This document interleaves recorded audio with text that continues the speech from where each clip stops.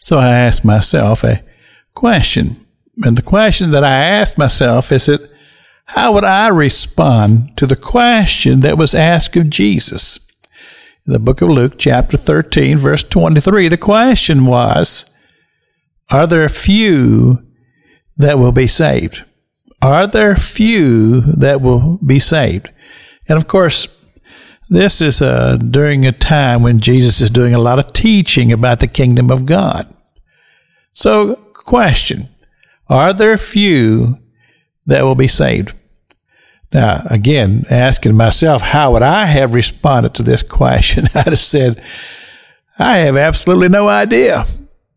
But this is what Jesus said. He said, strive to enter into the straight gate. The straight gate. Well, that just brought more questions to my mind, because I'm thinking, now what exactly is the straight gate?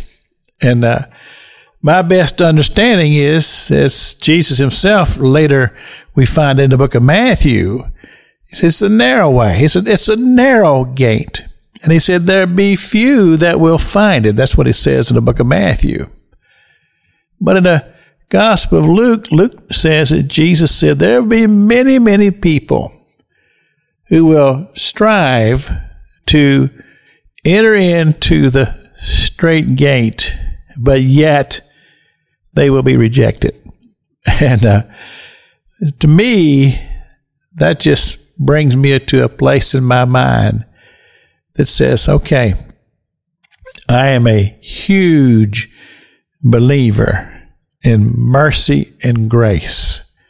And I'm one of those people that says, Lord Jesus, forgive me of my sins, that I may enter into the heavenlies forever in God's kingdom. So I read this and I say, okay. So Jesus is saying, he said that there's going to be a lot of people wanting to go through the straight gate, but many people who desire to go are going to be rejected and find themselves on the outside looking in, which is, as Jesus began to explain this, he talked about being at, quote, the master's house.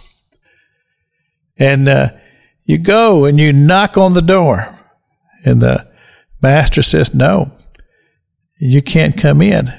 And this is all in the scriptures to follow here. And then it says, the person says, well, master, he says, I have walked with you. I have eaten. I have drinking with you. I have been with you when you were teaching on the streets. I said, I've been here with you. Why am I being rejected? Well, again, this brings a lot of questions to my mind. But it does speak to me of the personal relationship. That it's not just about saying, well, I can just live my life any way I want to live it. It doesn't matter because I'm just going to go to heaven because I'm a good person. Well, that certainly speaks to us about, no, it's knowing Him.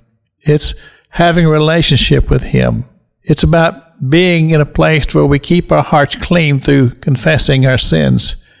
And of course, say, Lord, grace. I asked for your grace. This is Pastor Jack King with the gospel on the radio broadcast.